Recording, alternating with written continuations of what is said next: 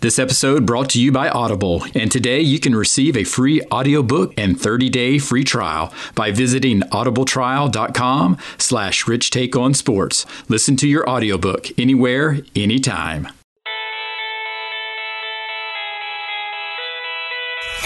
Exploring the impact of sports. Welcome to Rich Take on Sports, the sports podcast with life. Having conversations and hearing personal stories from those who have been impacted, built, and inspired by the role of sports in their lives. Here's your host, Richmond Weaver. This is episode 58. I am your host, Richmond Weaver, and glad you're listening through whatever format that might be. And thanks for being an investor by investing your time to listen. We've all heard the phrase, like father, like son. And our guest this episode, Jeff Scott, is a perfect example as he's continuing in his father's footsteps, Brad Scott, as a college football coach. He's currently serving as the co-offensive coordinator at Clemson University, where he's held that position since 2014, along with Tony Elliott. Now, before helping lead the Tigers to the 2016 College Football Playoff National Championship, he served as the recruiting coordinator and wide receivers coach at Clemson from 2008 to 2014. He's been named one of the top 25 recruiters multiple years and was also ACC Recruiter of the Year in 2015. And he's even won a state championship as a head coach at Blythewood High School in 2006. And now, episode 58 with Jeff Scott. Coach Scott, thanks for pushing the pause button in your crazy schedule to spend some time talking about sports in your life, because I know even though this isn't the fall football season, there's still a lot going on these days. Yeah, there's a lot going on, but this is a fun time of the year. I always enjoy this time. Number one, being back on the field with our players in spring practice and, kind of starting over with a new team and a new season and all those type of things. And then we have a lot of other things going on. Obviously, recruiting is very big this time of year, and we got a high school coaches clinic getting ready to take place. So a lot of big things going on, but exciting part of the year. And with that recruiting aspect, how has social media, though, changed how you're recruiting these days? Yeah, it's been huge. It's really had a dramatic impact on recruiting. Number one, the players and their families are able to learn a lot more about Clemson, before they ever get here. And then also as coaches, we're able to learn a lot more about our prospects and their families from social media, and then also just a way of communicating. So it's definitely changed the landscape of recruiting. And how many of the old school coaches comment, man, I'm so glad we didn't have social media back in the day? Yeah, it definitely is different. But, it's been fun to watch guys like Robbie Caldwell on our staff and see him kind of embrace it and get involved and, know just enough to be dangerous. That's kind of where some of the coaches are. But, it's good. We got a whole team here at Clemson that really helps us with our branding and everything with social media. And did you embrace social media pretty quickly? I did. I don't remember exactly what year it was, but I was probably one of the first coaches on the staff to get involved, especially, on Twitter. And, just trying to put the Tiger Paw out there as much as I possibly could. And now, it's great. I think our Clemson football Twitter account is one of the top, I think, most followed Twitter account of any college football team in the country. Well, they've done a great job from a social media aspect, and obviously winning can help that as well. Sure. We do know that. So speaking of winning and going back to getting started, let's go back to 1989. I'm a freshman here at Clemson, just transitioning into my next chapter of life. But what was life like for you in 1989? Yeah, 1989, I was 9 years old, and I was on the sidelines at Florida State. My dad coached at Florida State for 11 years, and Coach Bobby Bowden was a lot like Coach Sweeney in the fact that he embraced the coaches' families and allowed the families to be very involved with the program. And so I was running up and down the sidelines on game days. I was in the locker room and really every day after school. The school that I went to at that point was directly behind the Florida State practice fields. And so I can remember standing at the door, and as soon as the bell would ring for the end of the day, I would race about 300 yards to the practice fields at Florida State. Spend 2 hours at practice. When practice was over, I would go up to the coaches' offices while my dad was in there watching film with the offensive staff. I'd sit over there in the corner and, work on my homework or do whatever. And that was just kind of my daily life. But I loved it. And that was one reason, that experience that I had as a young child at Florida State and being around that atmosphere and around the coaching profession is one of the things that really helped me decide that I wanted to be a coach. And do you even remember life without sports? No, I joke all the time that I feel like I was really kind of born into college football.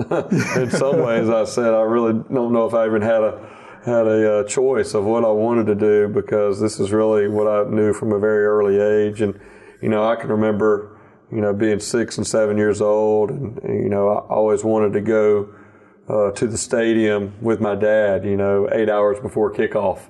And, my mom would want me to wait and come with her, just an hour or two before kickoff. But I always wanted to go early, and I wanted to go with my dad on recruiting trips. And so at certain ages, there were certain opportunities. On a Friday, my dad would check me out of school early, and I'd get to ride with him to Jacksonville and, go into the high schools and watch him recruit, and then go to the games on Friday nights. And, those are special memories. And now I actually recruit the Jacksonville area for Clemson.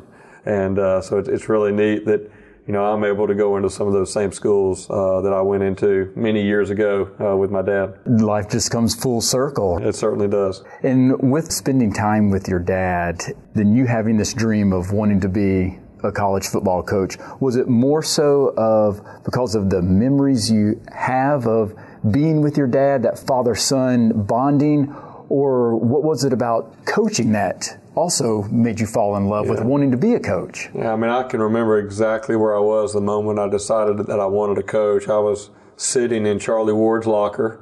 It was the old metal lockers, and I'm literally up in his locker, and he's sitting on his stool looking out at Coach Bowden as Coach Bowden walks in to talk to the team. I believe it was 1991. We were getting ready to play Miami in a big matchup, and I just remember listening to Coach Bowden's pregame speech and watching the players as they were getting ready for the game, and listening to Coach Bowden. And at that moment, I just told myself at 11 years old, even before I really started playing and all those type of things, that's what I want to do. I want to be a coach. And, and even at a young age, I could recognize the impact that coaches were able to have on the players. And that relationship between a player and a coach is something that I valued, and I wanted to be a part of that. And then also just the competition and the excitement and everything that goes with coaching college football is something that attracted me. But, obviously I was very fortunate to have a great mentor in my father. And I think the fact that he enjoyed the profession, really brought our family a lot of enjoyment, a lot of great memories and great moments. I think that also led to my decision to want to be a coach and continue that. And at that moment, was the moment of clarity that you wanted to be a head coach or just a coach? Yeah, I think, at that age, I probably wasn't thinking exactly how it all work out. But yeah, I think, growing up in the coaching profession, there's a progression that takes place. And, really all coaches that want to be the best, I think at some point in their career, they have aspirations, to kind of work their way up. And really, my father's career at Florida State is really kind of runs parallel to what I've been doing here at Clemson. My father started at Florida State as a graduate assistant, moved up to a full-time coach, became recruiting coordinator, and then became offensive coordinator. And I've been very blessed, really, to be on that same track here at Clemson, and to be able to work for a great man in Coach Sweeney. And life had to be good for the Scott family in the 90s at Florida State. That's one of the most dominant programs in college football history. Yeah, I think for 10 years that he was there, they finished in the top 5 all 10 years. And we went to a bowl game every year, won the bowl game every year. And so it was definitely a special time, a lot of success. And again, I just see a lot of parallels in that time there and what we're doing now at Clemson. When did you actually start playing sports? Yeah, so I played, obviously grew up in the yard throwing the football at a very early age. But as far as playing organized, my dad was one that did not want me playing tackle football at an early age just because, maybe the safety and the different coaching and those type of things that you may get in the young Pop Warner. So he made my brother and I play flag football up until the 7th grade. And then whenever I was in the 7th grade, that was the first time that I played tackle football in the 7th and 8th, and then moved up to JV there in high school in the 9th grade. Did you play other sports? I did. I really thought the baseball was going to be one of my top sports. Even though I want to be a football coach, baseball was probably one of my early favorites and loved because I was able to play that at an earlier age. Starting with t-ball and working my way all the way up, and I felt I was a pretty good pitcher, and then in my end of my sophomore year of football, I had shoulder surgery, and so that kind of limited me as a pitcher in baseball, but I was still able to throw the ball in football. So, somewhere in my high school years, I still played baseball all the way through high school, but, I think early in my high school, 9th, 10th grade, I kind of started focusing on football as far as what I wanted to do in college. How was your transition then from Tallahassee moving to Columbia, South Carolina, when your dad is named head coach at University of South Carolina in your middle school, high school years? Yeah, there was a lot of excitement. I mean, I remember, first of all, Florida State won their first national championship, that same year. And then prior to that game was when my dad was actually named in December. He was named the head coach at South Carolina. And I just remember being excited about moving to South Carolina and being excited that he was going to get an opportunity to be a head coach and all those type of things. And that was in the middle of my 7th grade year. And so that was whenever I was really just getting started to play in. And, I just remember for us as a family, it was a big moment, big time. And, I was able to have success there his first year, going to win a bowl game. And, that was a lot of fun. But yeah, I mean, that's, being able to experience, both sides of as a coach's kid, and then now later on being a coach, it's been fun having both of those experiences. And kids are merciless at times. And even if you're not the son of a head coach of a major football program, so how difficult was it at times being the coach's son, especially when there were some struggles at the program? I think his last couple years at South Carolina, were not as successful as we all wanted them to be. So that was kind of my high school years. And, I was fortunate. I went to Hammond School there in Columbia and had a lot of great classmates and friends that really saw me as more of a friend than maybe the head coach's son. But obviously, I saw it, it's all over the news and in the newspaper, and you go out to eat and you'd hear some things. But, I think that helped really, going through that experience, it helped prepare me for being a coach and understand that you have to have thick skin. Because, fans, we love fans, but fan is short for fanatic, and they're fanatic about their team and they want to have success, and it's not a lot of fun when you don't win. And so, going from the experience at Florida State where we were ultra successful, and then especially those last 4 years at South Carolina, where we were not as successful, I really got to see both sides and both ends. And the biggest thing that I learned from that is really some advice that my dad had given me is, you can't get too high with the highs or get too low with the lows, and you really have to live that constant line. And being a man of faith, I learned at an early age that you can't put your faith in football because football is going to let you down. And our relationship with our Lord and Savior is really that constant line in our life. And, a football coach is what I do, but it's not who I am. And I think that is really something that I was able to observe from my dad and be able to see the way that he responded to ultra success and then also to failure. I think, him modeling that to my family and really to everybody in the community is something that really had an impact on me. And did that drive you even more to want to be a coach? Yeah, I'll be honest. There was a time after he got let go at South Carolina, whenever I came to Clemson, there was one semester where my first semester actually at Clemson, I majored in financial management. And I think for that 1 year, I was kind of thinking about doing something other than coaching because I was just coming off the year that my dad got fired at South Carolina and the difficulty that was in our family. But, after that first semester, I went and changed my major because, I knew that in my heart I wanted to be a coach, and I didn't want that one negative experience really to change that. And it was really a learning experience and something that I could learn from. And then also it fueled me to, want to be successful down the road. How important was your faith then during that time of your dad getting fired and your transitioning to Clemson? It was very important. And, I can remember the day before my dad got fired, he called my brother and I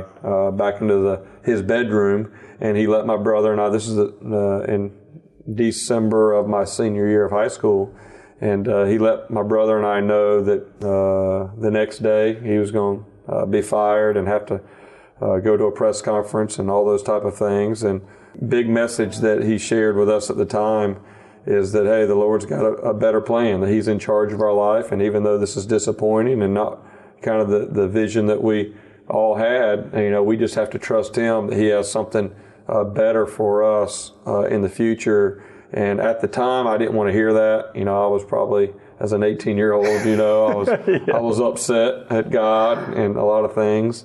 And, but now, looking back, over, almost 20 years later, just to be able to see all the things that the Lord has provided for myself and our family, it's really been incredible. And another thing that my dad wanted to point out is just, the 5 years we were at South Carolina, we tried to do a good job as a family of really sharing our faith. And this was going to be an opportunity with adversity that there were going to be a lot of people watching us, and how we responded was going to say a lot about who we were as people and about how strong our faith was. And so I know that conversation and just hearing my dad being able to stay strong in his faith in that trial is something I'll never forget. Obviously, seeing his actions and then following God's plan led you to Clemson, with your dad being named an assistant coach here. Now, would you have gone to a different school if your dad would have been named an assistant somewhere else? Yeah, I was actually probably headed to Furman. I had been offered by Furman, and they offered me as a quarterback. I played quarterback in high school, but I'd already had one shoulder surgery in high school, so I knew deep down that long-term in college, it was probably going to be difficult with the number of throws I was going to need to be able to make a year-round in practices and those things. So I knew I was going to transition probably to wide receiver. And Coach Tommy Bowden, who was the new head coach here at Clemson, really asked me to come walk on at Clemson and said, hey, if you're going to make a move to wide receiver, you might as well come to Clemson to do that. And part of my reason also, Rich Rodriguez was coming as the offensive coordinator with Coach Bowden, and they'd been very, very successful offensively at Tulane. And so part of my reason to come to Clemson was really to prepare as a coach one day. And I knew that I would be able to learn a lot from Coach Bowden and Coach Rodriguez. And then also, having the opportunity to fulfill a dream and be able to play for one of my dad's teams. That was something that I wanted to do at an early age. With the situation at South Carolina, it didn't look like that was really going to be the best thing. And so that's why I was thinking about headed to Furman. But then whenever that transition took place, it really gave me an opportunity to achieve that dream, that goal. Was it tough at first being a walk-on coach's son and having to prove to your teammates that I'm more than just the coach's son? Yeah, it was definitely a transition. And I think transition's tough for all freshmen, regardless if you're walk-on or scholarship. But definitely as a walk-on, you're going to be on the scout team and get beat up and all those type of things. But, my biggest thing is I just wanted to earn the respect of my teammates first with my work ethic. I wanted all of them to know that, I was not someone that felt like they were entitled because my dad was a coach or anything like that. And I just wanted to be a blue-collar, hard worker and, kind of earn my way up. And hopefully that's what I did. Now, you weren't just a wide receiver, though. You're also the placeholder for extra points and field goals. And that's one of the most overlooked positions, but also one of the most important positions as well. So why did you want that position and the pressure that comes along with it? Sure. Well, the first thing is I looked in our room of all the wide receivers, and I figured out it was going to be a hard road to get to the top there. And I also knew that I wanted to travel and I wanted to be a contributor. And so I was really trying to find an area that I would have an opportunity to contribute. And I was a holder in high school as well. And so I asked if I could try out to be the holder, and I was able to get that job. And, and I really took pride in that area. That's one thing I've tried to, kind of one of my things that I live by is, whatever opportunity you have, whatever responsibility you have, no matter how big or how small, to do the very best job you can do with that. And so, I was able to kind of figure out that would maybe be my contribution to the team, and I'd be able to have an impact that way. And it turned out to be a great thing. Well, it didn't take you long to make a contribution, obviously, in 2000 against South Carolina at Clemson. Game-winning kick, Aaron Hunt hits. You're the holder there. What's that like, that moment? Yeah, that was pretty special. I redshirted my first year at Clemson, so the very next year, redshirt freshman year, and I can just remember that game, obviously, being around the Clemson South Carolina rivalry on the other side. That's right. For 5 years. This now is my second year on the Clemson side, and my first year as a player, actually playing in the game. And I remember South Carolina scoring late, and I remember the throw from Woody Dancer to Rod Gardner, and everything happened so fast, and it was going to be a game-winning kick. And the thing that was really unique is Aaron Hunt, who was the field goal kicker at the time, he and I had a routine that we did in the summertime leading up to that year, where on our game field, and we would start on the left hash and work our way to the right hash and work different yard lines. And actually where that ball was spotted was the exact spot that we finished every day in the summer. And I knew, being around coaching my whole life, that you want to kind of give your kicker, some positive words of encouragement before they go out there and kick it. And so that was what I told Aaron, I think South Carolina might have called a timeout or something. And as we were out there getting ready, I said, hey, this is meant to be. This is exactly the part on the field where we finished every day this summer. So, let's just do what we practiced all summer long. And, we made that kick, and obviously that was an awesome moment to win the game that way. And, I joked with a lot of friends and family after that. I said, there's already a lot of South Carolina fans that probably didn't like me because I was on that side at one point. And, now with my dad coming over to Clemson, I didn't have a lot of fans on that side. And if I would have dropped or bobbled that ball, I might not have had a lot of fans on the Clemson side either. Right. And so I joked that I might have to move out of the state. But luckily everything happened so fast, I didn't have a whole lot of time to think about it, and we were able to execute. And how many times were there situations where you and the kicker might have been, not arguments, but in a debate with each other as far as if there's a missed kick, whose fault it was? Yeah. First of all, the relationship, it's kind of like the center and the quarterback. That's a special relationship because you're dealing with each other every play. And, really between the snapper, the holder, and the kicker, those three guys have to have a really good relationship, have to work together. But, I don't really remember many opportunities where we kind of placed blame on each other. If he made a lot of kicks while we were together. I think it's been broken now, but at the time, whenever we were finished, I think he had scored more points than anybody at Clemson. And then I think maybe Chandler Catanzaro went on to break that record. But, the biggest thing was if there was something that happened, if we missed a ball or something like that, just really communicating with each other to figure out what we need to do to get it corrected, as opposed to really blaming each other, arguing. We argued a little bit off the field, but we really didn't argue much about what we were doing there on the field. So what is it about you and memorable last-second wins? Obviously, the game against South Carolina, but you also win a high school state championship at Blythewood when you're the head coach on a last-second field goal. And then also last-second win against Alabama for the national championship. So you've got some type of magical touch. So I guess it's better late than never. That was definitely, the unique thing for me personally was, our win a year ago over Alabama on the last play to win the national championship came exactly 10 years after the win that we had at South Carolina, the win that I had at Blythewood High School to win the state championship on the last-second field goal.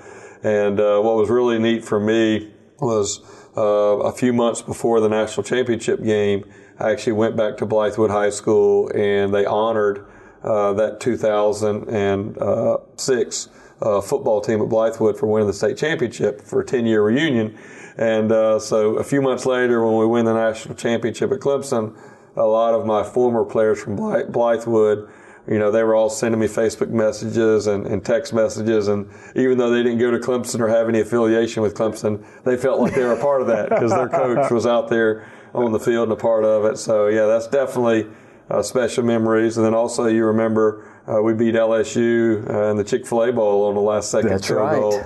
That really kind of started the run that we've had here over the last few years. And culminating that run with that national championship, and I know I shouldn't say culminating because you're still building, but during that game, I know you played offense, but on that game-winning play against Alabama, your tackling technique on Coach Sweeney looks pretty solid. So what are you guys screaming and yelling at that moment? That was...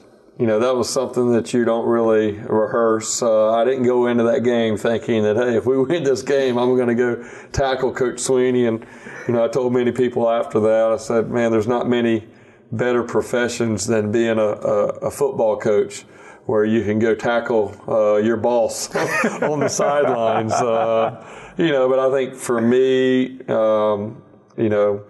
thinking back, I've been here with Coach Sweeney since he took over as interim head coach. And that was the time that he moved me from graduate assistant to wide receivers coach to replace him. And to be able to see, the progress that we've made, really kind of starting off from the bottom and working our way up. And so I think for me in that moment was just celebrating with him that we finally, accomplished the goal and the dream that, we had for the program, and, be able to live that out right there on that stage is something we'll definitely always remember. And some of those pressure-packed moments with these last-second kicks and last-second touchdowns, what is it that can keep some athletes calm under pressure, like we see with some of these kickers, like a Deshaun Watson? Yeah, I think number one is just preparation, knowing that they're prepared for the moment. I think also to really talk about that. I mean, I remember specifically our offensive team meeting that we had the morning before that national championship game. I told the offense, I said, hey, there's going to be some type of special ending tonight. I don't know exactly what it looks like. I said, but you guys, over the last 3 years, this has been like a movie. The success that we've had, the ups and downs, the trials, the tribulations, all those things. I said, and the movie's coming to an end tonight. And if you think about all great movies, in the middle of the movie is kind of where they have that difficulty and that adversity. And that's really what last year's national championship game in 2015, what that was. And I said, the end of the movie is the special part. And I said, I don't know exactly what it's going to look like. I said, but I think every one of us in this room know that it's going to be a special ending. And I said, the exciting thing about it to me is that we're only 8 hours away from seeing that. So that was really already in our guys' mind. So when Alabama came back there and scored with 2 minutes left, that was the moment we're in the huddle, and we looked at each other like, all right, this is what it looks like. This is exactly what we were talking about. This is the moment that we've prepared for. Now let's go execute it. And, whenever I watch that last drive, that's exactly what I see on that field is a group of guys that were ready for the moment. They had already visualized that moment many times prior to that, and now it was all about just executing it. So you're giving those guys encouragement and helping them prepare to try to stay calm, but how are you staying calm in those moments? Yeah, I think just as coaches, and again, I think part of it for me is being around it my whole life. I mean, even though I was a young kid, I was on the sidelines there at Florida State and South Carolina, and a lot of big moments, and just understanding as a coach that the players are going to feed off of you. And if they see that you're kind of losing your cool and you're letting your emotions get the better of you, then that's going to carry over to them. And so really, as a coach, you want to be able to lead by example, and you want guys to know that even though a lot of crazy things are going on around us, we need to be at our best. And the way we're at our best is when we're locked in, we're focused, and we're just executing the plan that we've prepared. And so that's really what I've tried to do my whole career. Oftentimes we hear the cliche, especially in football, if you've got two quarterbacks, then you don't have one quarterback. And knowing that you and Tony Elliott were named co-offensive coordinators, many people felt the same way. How is this going to work with co-offensive coordinators? So how have you two been able to work in such a collaborative way? Well, I think first of all, anytime you have something like this in a co-coordinator situation, it's very important the relationship that those two coaches have. If I was in a situation with somebody else that I didn't know, I think it'd be even more challenging. But, Tony and I were teammates here at Clemson. Back when we played, you actually had stretch partners before practice. You partnered up. Now everything's individual stretches. But Tony and I were actually stretch partners at Clemson for 2 years. And so if somebody would have walked up to us while we were stretching one day getting ready for practice and told us, that years later we would be co-offensive coordinators at Clemson, I don't think either of us would have believed them. But, Tony and I have worked together for a while. We have a great trust and respect for each other. Tony's specialty, kind of as he's been learning, has been with the running backs in the running game. And my specialty area was with the wide receivers in the passing game. And Coach Sweeney called us in and said, hey, I don't know exactly what it's going to look like, but I know you two guys are the right guys to do it. And we'll work through it together and let you guys kind of figure out, what parts y'all are going to split up and how y'all are going to do it. And so Tony and I, what our message to our offensive guys from day one was this was not a Jeff Scott or Tony Elliott offense. This was the Clemson offense, and this offense belonged to the players. And it's our job as coaches just really to serve our players and to give our guys the best plan to go out and be successful. And so we told them from the very beginning that we didn't want to make this about us. And, we want to kind of be, back in the shadows, and we want to put those guys on the stage because those are the guys that are going out and making all the plays and doing everything. But, it's been awesome. Tony and I have a great working relationship. We, a lot of people laugh around the office because there'll be days that we show up and we're wearing the exact same outfit from head to toe. And sometimes we joke that we're kind of like twins because we finish each other's sentences. But on game day, we know exactly what each other is thinking. And as we're talking on the headsets, we know when to talk, when to be quiet. And we've just done that very well. And also, I want to give Coach Chad Morris a lot of credit because the whole time that he was here, it was no secret that at some point he was going to get an opportunity to go be a head coach. And so he really gave Tony and myself added responsibility every year, kind of preparing us in case we got that opportunity.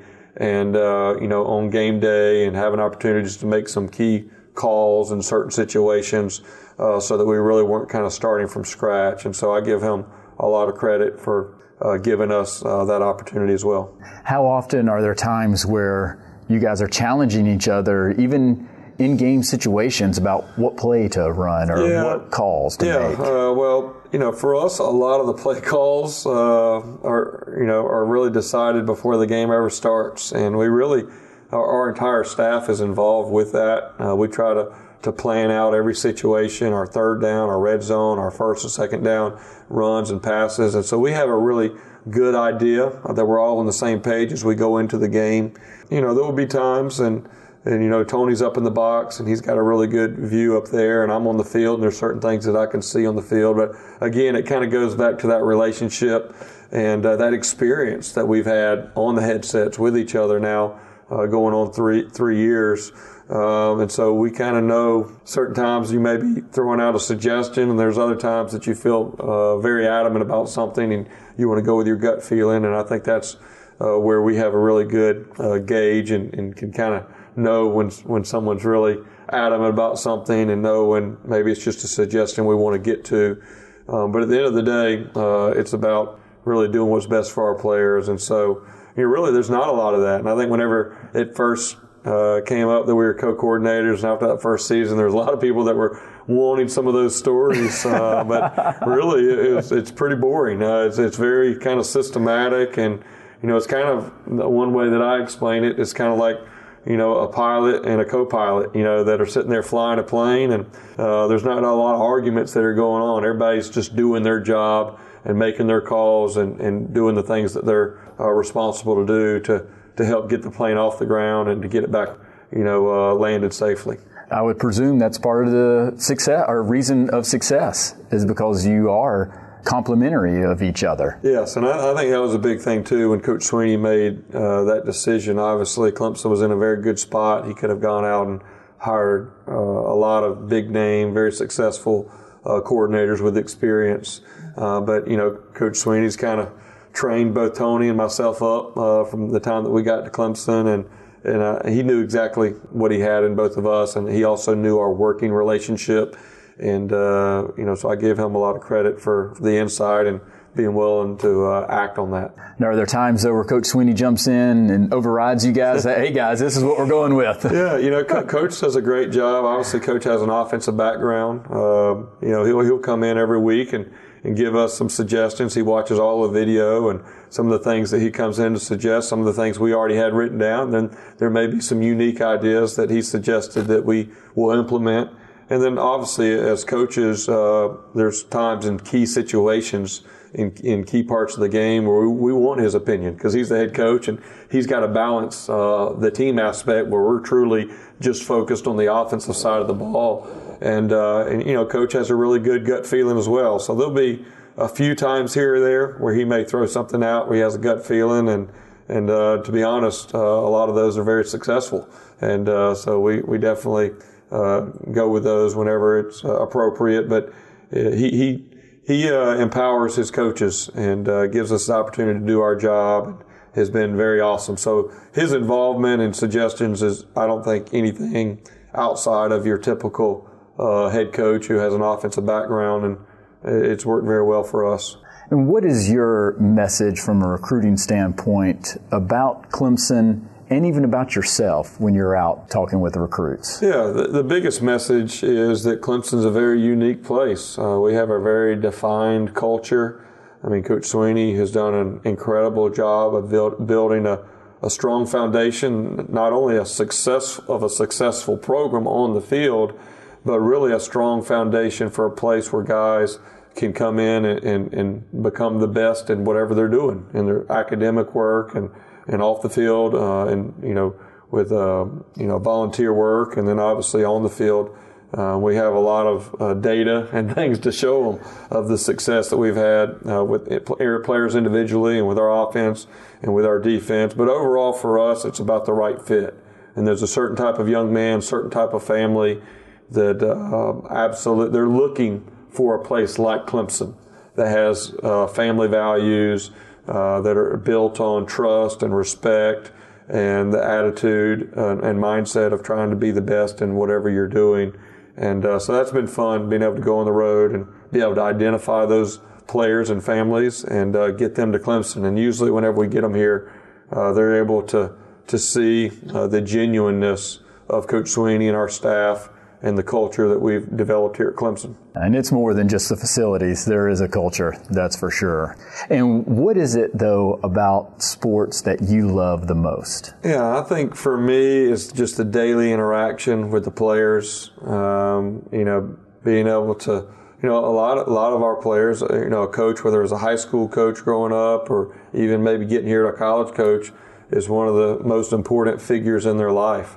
And so as they're going through their experience as a player, you have an opportunity to make a lifelong impact on that young man. And so for me, that's the part I enjoy the most, is to be able to see these guys. We're we're meeting them a lot of times in the freshman or sophomore year in their high school career. And then, to go 7 or 8 years later to whenever they're leaving, they come in as a puppy dog and they really kind of leave as a grown man, and be able to see them walking on their own 2 feet as they walk across the stage, getting their degree and ready to go take on life after football or after Clemson if they have a chance to go to the NFL is very rewarding as a coach. And from being around coaches all your life, I know you've been exposed to all types of words of wisdom, phrases, quotes, mottos.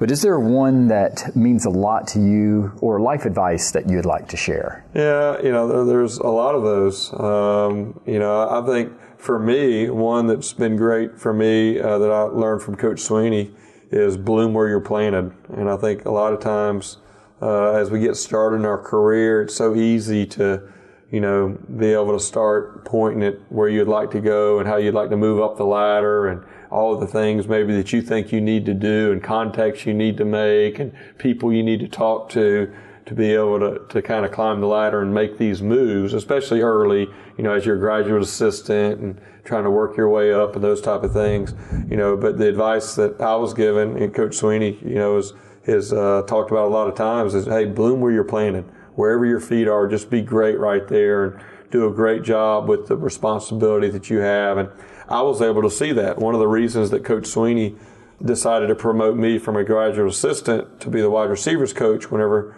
Coach took over as the head coach is because he had watched me for many years before work at the football camp. When I was a high school coach, I'd come back and work Clemson's football camp and work directly with Coach Sweeney. And then whenever I was here that 1 year as a graduate assistant, Coach Sweeney gave me more responsibility because Coach Sweeney was the camp director, so he kind of made me assistant camp director. And because of the job that I did with the responsibilities that he gave me, that's really what has propelled him to give me the opportunity to be the wide receivers coach. And I think a lot of times that's a big message I try to give to young coaches is you never know who is watching. And it's the same way with Coach Sweeney. When he got the head coaching job at Clemson is because Terry Don Phillips, the AD at the time, had watched him as a position coach and been very impressed by the way that he coached his guys and the discipline and those type of things. And so really just be great where you are, bloom where you're planted, and everything else will take care of itself. Well, that's some great advice, and I try to embark that same advice to my kids as well. So I agree with you 100%. And finally, what's some of the things that we should be keeping an eye out for the spring game this year? Yeah, every year's a new year, and even though we have a lot of guys returning, we look at it as a completely new team, a new offense, a new defense, new special team, and a new season. And obviously there's a lot of attention around the quarterback situation. We're very excited. We've got 4 talented quarterbacks, and I expect all 4 of those guys to play well and make plays. And, but I think just kind of seeing what is the 2018, Clemson football team going to look like. And it's one thing to kind of see it on paper, but actually see it on the field and be able to compete against each other. That's one benefit we have here at Clemson is, as iron sharpens iron. Our offense and defense are very talented, and so that's a very good battle every day. And so to be able to go out and do that in Death Valley and have our fans there is always a great time. Yes, it is. And thank you, Coach Scott. It's been an honor, and I greatly appreciate you letting me steal so much of your time. Sure. Glad to be with you. Having success can cause many of us to quickly seek out what's the next opportunity in search of something bigger and better. And while Jeff has had success, it's evident that he understands the value of growing within your role, which actually just might lead to something even bigger and better than he could have ever dreamed or envisioned as a kid sitting in Charlie Ward's locker. Now that finishes episode 58, and remember, focus forward so we don't live in the past. All the best, everyone. You've been listening to Rich Take on Sports, the sports podcast with life. Visit richtakeonsports.com to subscribe and catch up on any episodes you might have missed. You can also follow us on Twitter @RichTakeSports. Thanks for listening.